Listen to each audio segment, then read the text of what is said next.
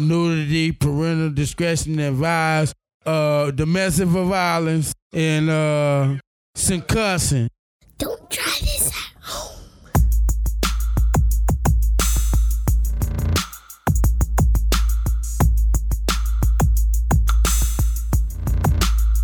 Welcome back. It's week number 5 of the G2G Podcast. Don't try this at home. Don't try that. Well, then what are we doing?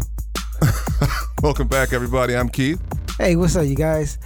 That's Vince. We're here for the week number 5 of the G2G Podcast. We want to thank everybody for tuning in and giving us the support you have. Yeah, he sure is. We got to thank you for the support that you've been giving us, all the comments you've been leaving for us. I'll try to get some of those during the break coming up here about midway through. Want to let you know we are available on iTunes, Google Play, Spotify, Stitcher, Spreaker, and TuneIn. So if you use those apps, you can find us very easily and subscribe to us. You don't have to worry about going through all those steps with podcasts.com. We try to make it as easy as possible for you to subscribe and to follow us and to get this information out to you and your friends.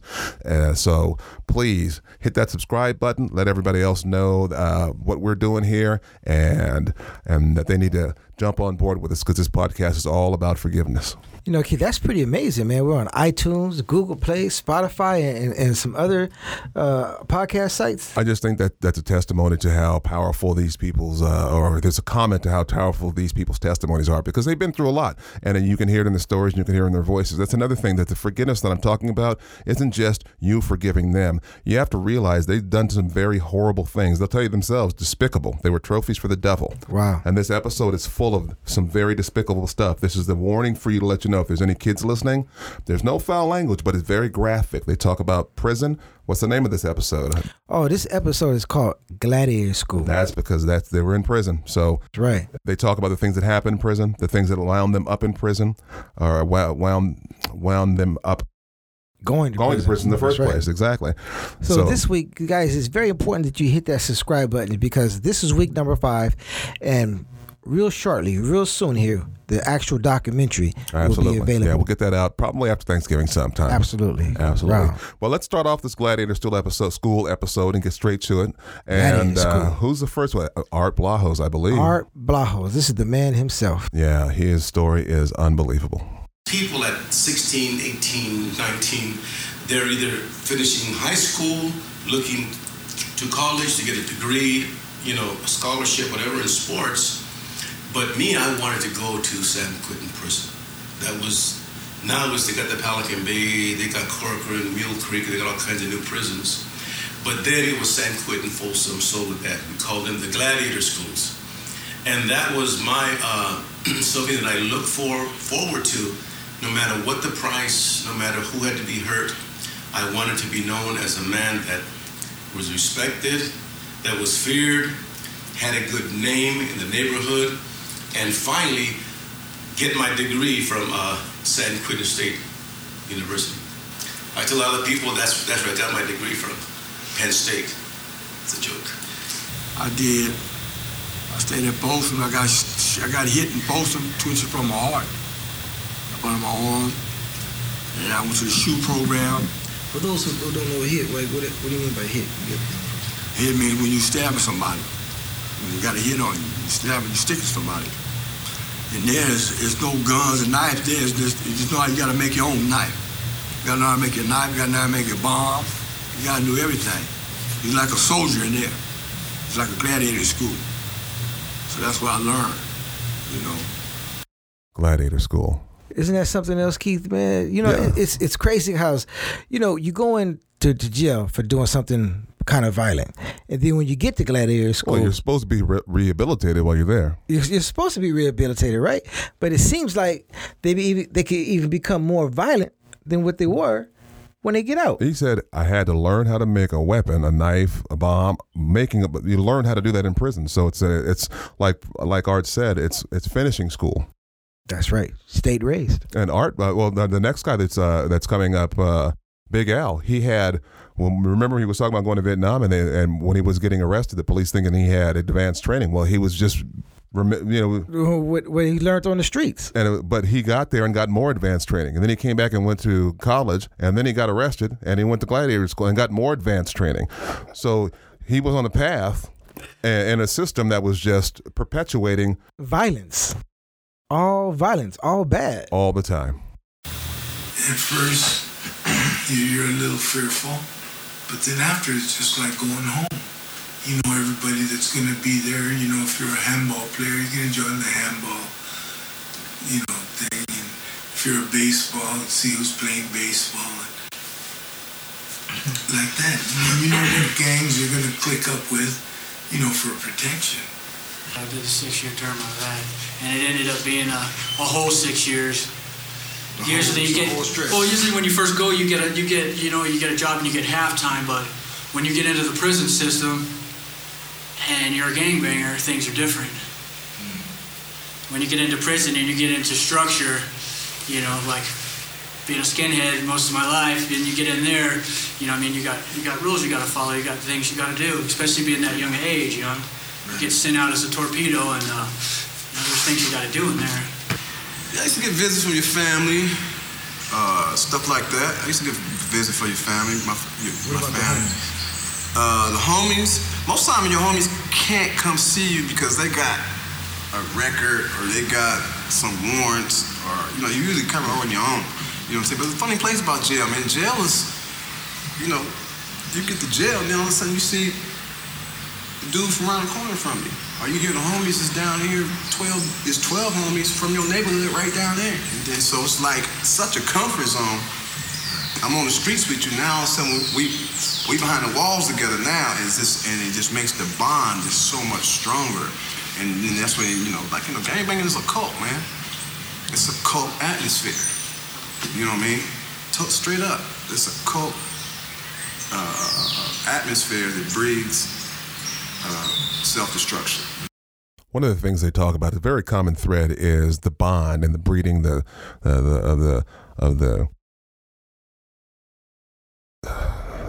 they feel in prison when they get put behind bars together. And it's one thing that prisons do wrong is click everybody else up. They both talked about you run into people from the old neighborhood, and you're allowed to start that tribalism right in prison. That's right. Keith, one of the big things that it does is it continues to perpetuate racism. It absolutely does. You have the blacks over here, you have Mexicans over here, you have whites and skinheads on this side. And not only does it perpetuate it, it's hard enough walking down the street every day, and a lot of people think that, you hear these comments about racism all the time, and people roll their eyes. But, try and being a 6'6", 300-pound black guy.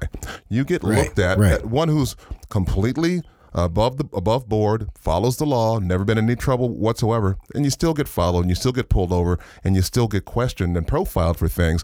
And now that people are having it happen to them, they're seeing it coming to a head. Well, prison perpetuates that just by making it worse. Now they're in an environment, they call it Gladiator school, because they have to learn how to make bombs to protect themselves.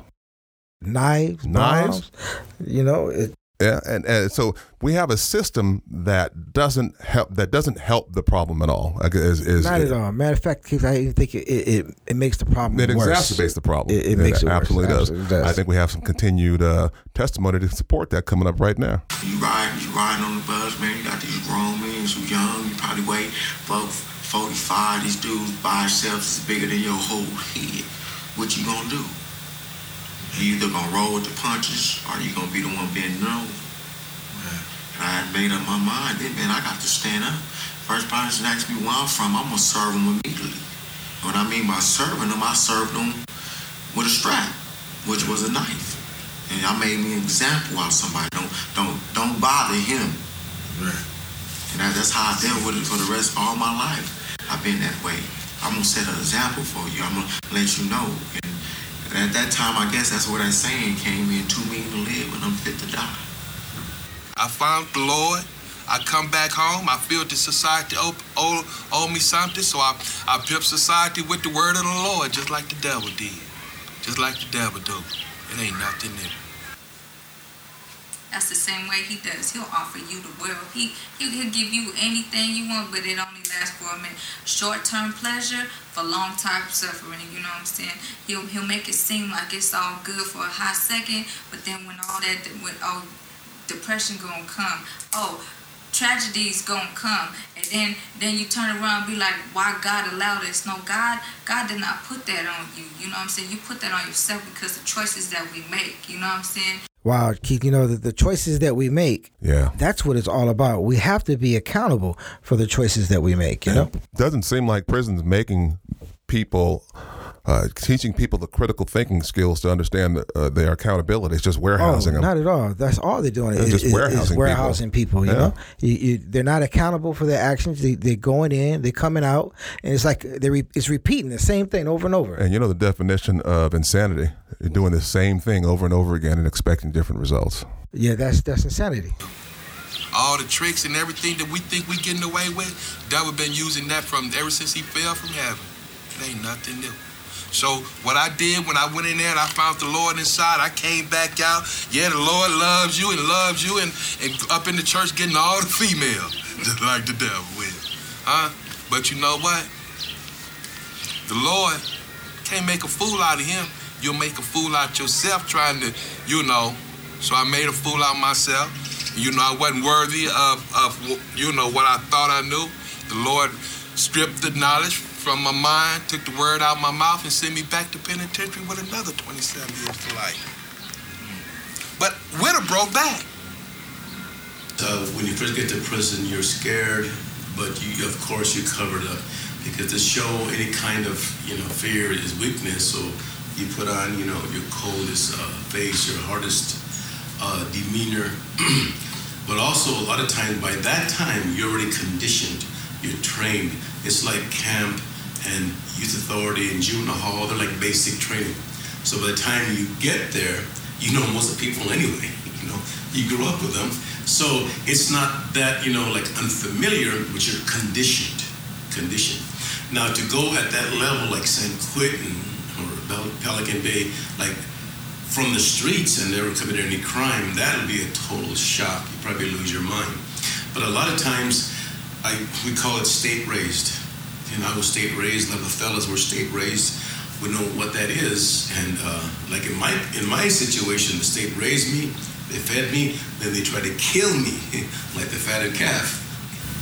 What type of feeling is that to have somebody say, dead man walking, and you don't know Jesus? Mm-hmm. That was Art Blahos with the Victory Outreach Church Organization. That's right. He's the author of the book, Blood In, Blood Out. And we'll be back with his answer right after the break. Vince and I would like to thank everybody for their continued support. We are on iTunes, Google Play, Stitcher, TuneIn, Spotify, Spreaker. So find your favorite app and download it and favorite us. Tell your friend, tell your family. I'm going to keep this short again because this is dark content again this week, and I want to keep it moving here. I'll have some new music for you featured next week. It's Christopher Dion, a friend of mine from Japan. I've known him for quite a few years, probably about 30. Fantastic singer, musician. Great music. I'll have that for you to look forward to next week. Thank you for tuning in. Tell your friends, tell your family, tell your enemies, because this podcast is not only about forgiveness, it's about inner peace. We'll be right back.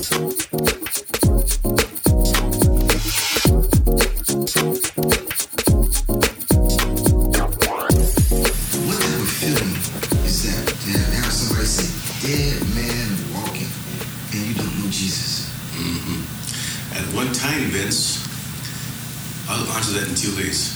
At one time, when I first heard that term, I saw the guards escorting a man, notorious man, to a attorney visit in San Quentin. And the guard up there caught the M16 and he yelled down, make a hole. So all the inmates, had to make a hole as he was escorted. And that was like glamorous. And my heart sort of beat a little bit faster, and I go, dang, that's what I want. To me, that was the epitome of manhood. Like he reached the top. At one time. Another time when that was said about me, when the guard up there caught the M16, make a hole, dead man walking, and something in me, deep in me, says, oh heck no. Heck no. It wasn't a glamorous thing there. It wasn't a funny thing. I didn't like it. And you begin to feel the weight of death. the weight of, all your life. This is what it's coming to. And you look around and all the admiring faces are looking at you. Hey, what's up, big homie? But inside, you feel, like I said, the fatted calf. The state raised you. They fed you. Now they're going to kill you. And this is, what you get. And I said deep in me, somehow, I'm not going to die. I'm not going to die. Just overall, how many years did you spend in prison? Aside from, overall, yeah, what is it, or just prison? Prison, 17. 17 years in prison. So you wasted 17, I'm not going to say wasted. No, they're wasted, say it. It was wasted. 17 years. Wasted time. That's a lot of wasted time, Keith. 17 years in prison straight. Yeah. It just goes to show how that all that time in prison, it didn't rehabilitate him. Something else had to rehabilitate him. So there's something broken in that system. Right. That affects your life, your family. That's next week's episode is going to be about families and some solutions or some underlying similarities that for where one thing leads to the next, and some of these societies where the school dropout rate correlates with the prison intake rate and correlates with the murder rate and the crime rate it's all tied together. It's all hand in hand. And these next two stories are pretty tragic because one is about how Roberts is about how he got involved in the gangs in the first place and the toll it took on his family. And the next guy is after Robert is Ivan. That's a tragic story.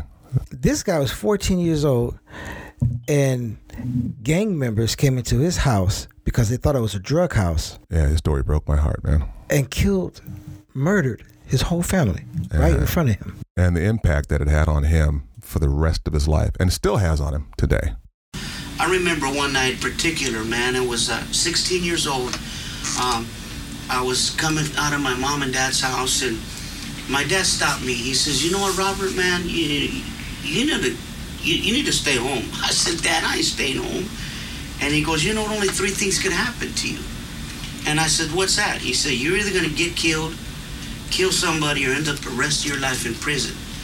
And I told my dad, Dad, you don't know my homies. They got my back, And later on, I get a whistle, there's a whistle, and the whistle was I need help. So I come running out of a room, and I see one guy on the floor. He's knocked out, and I look around, and I see another guy up against the wall, and one of my homies is, beating on him, So this guy on the ground's going to get up. So I said, well, I'll make sure you don't get back up. So as he's getting up, I just began to take care of him. And all of a sudden, it hits me, the dude that confronted me is not around, and I don't see him nowhere. But I start getting hit in the back. And as I'm getting hit, I'm hitting this dude and trying to get this dude off of me. And we're going at it. And after a while, I start getting weak, man. And before you know it, I'm on the ground, And now I got this guy on top of me, and I'm thinking he's punching me. And I'm hitting my way out and trying to take care of business. And somewhere along the line, I guess I collapsed or knocked out. And I remember waking up on the couch, and no T-shirt on. And I'm like, look, and everyone's standing around me. There's a big group of people. And I look over to my left hand here, and right in this area, there's my blood shooting out like 7 feet, man. I'm looking like Niagara Falls, and I'm like, hey. So they bring me to the hospital, and they take me in the room and start sewing me up. As they're sewing me up, the nurse is counting 6, 7, 8, 9. I'm thinking, what's she counting? 8, 9, 10, 11. I said, 11 what? She says, 11 stab wounds. And I looked at her, and so I had just got shanked 11 times, at this party. And here, I'm in the hospital, and I look out in the hallway, man. I go to look for my homies, and who's out there? Mom and Pops. My mom and dad are out there, and my brothers and my sister. And I seen something I never seen before, man, which I didn't realize the hurt I was putting in my family. I seen my mom's look. I seen my dad's look of that terror that, this is my son. Do you think what happened to you when you were a young kid and you saw firsthand, your family being murdered in front of you. Do you think that's what led up to you and your events going to prison and going to jail and having 3 strikes? I mean, it played a part, of course. I mean, I can't sit here and say if you removed that from the equation, I would not have ended up in prison or I would have. No one can say. I can say that it played its part in me, going down the roads that I went and leading to 20 years in prison. Of course it did. It was well, like I say, I was 14. Other people give me credit for being a little more advanced than, my age or whatever. All I know is that, man, it's quite obvious that, I have to protect myself the best way I can, because can't nobody tell me that they can do it for me, because you just proved that you couldn't. The privacy of my own home, I lost 4 of my family members due to violence, and my question is why, so these are the things that I was focusing on while others were going through what they may have been going through, including those who were supposed to supervise me as a youth, continuing on. No one could tell me, and I think my conviction was there. To the point where no one interfered with me doing whatever I had to do to learn, because it wasn't that I just went wild. It was like, you can't ask me to sit in the house. It ain't safe to sit in the house. So what are you talking about? Don't go to the streets. I don't want to be up in here. It came to here. I'm out here in the streets to stay away from what happened. It's a defense mechanism, but you can't tell, the average mind that. You can't tell your mother that. It's hard to rationalize with her that you are a soldier now. Not because you chose to be, but because you were hit that hard. And it's like Nagasaki. They weren't expecting that, but it happened. And so now you're on the defense now. We ain't got time for the soap operas. I'm getting shut up. We have to deal with this reality. This is our reality now. My flesh is burning from napalm, and all that other stuff you're talking about, it don't mean nothing. Okay, so in my world, it was the same way. Don't tell me about going to school. To go to school, I got to carry a firearm to get there. This is another good place to leave off this week. We want to thank everybody for listening. We told you that it was going to get dark. We apologize if it offended anybody, but the realness of these testimonies is what makes it so powerful, and the forgiveness that it takes to share these stories with somebody that you don't even know. So before you judge, think about that. They're sharing these stories with you and your family to help keep you from going through the same type of situation yourselves. So with that said, I want to thank you for listening. Don't forget, we're on Google. We're Google Play, iTunes, Stitcher, TuneIn, several other apps. You can find us out there. Let your friends and family know. Tell your enemies, because this podcast is all about forgiveness. We'll see you next week.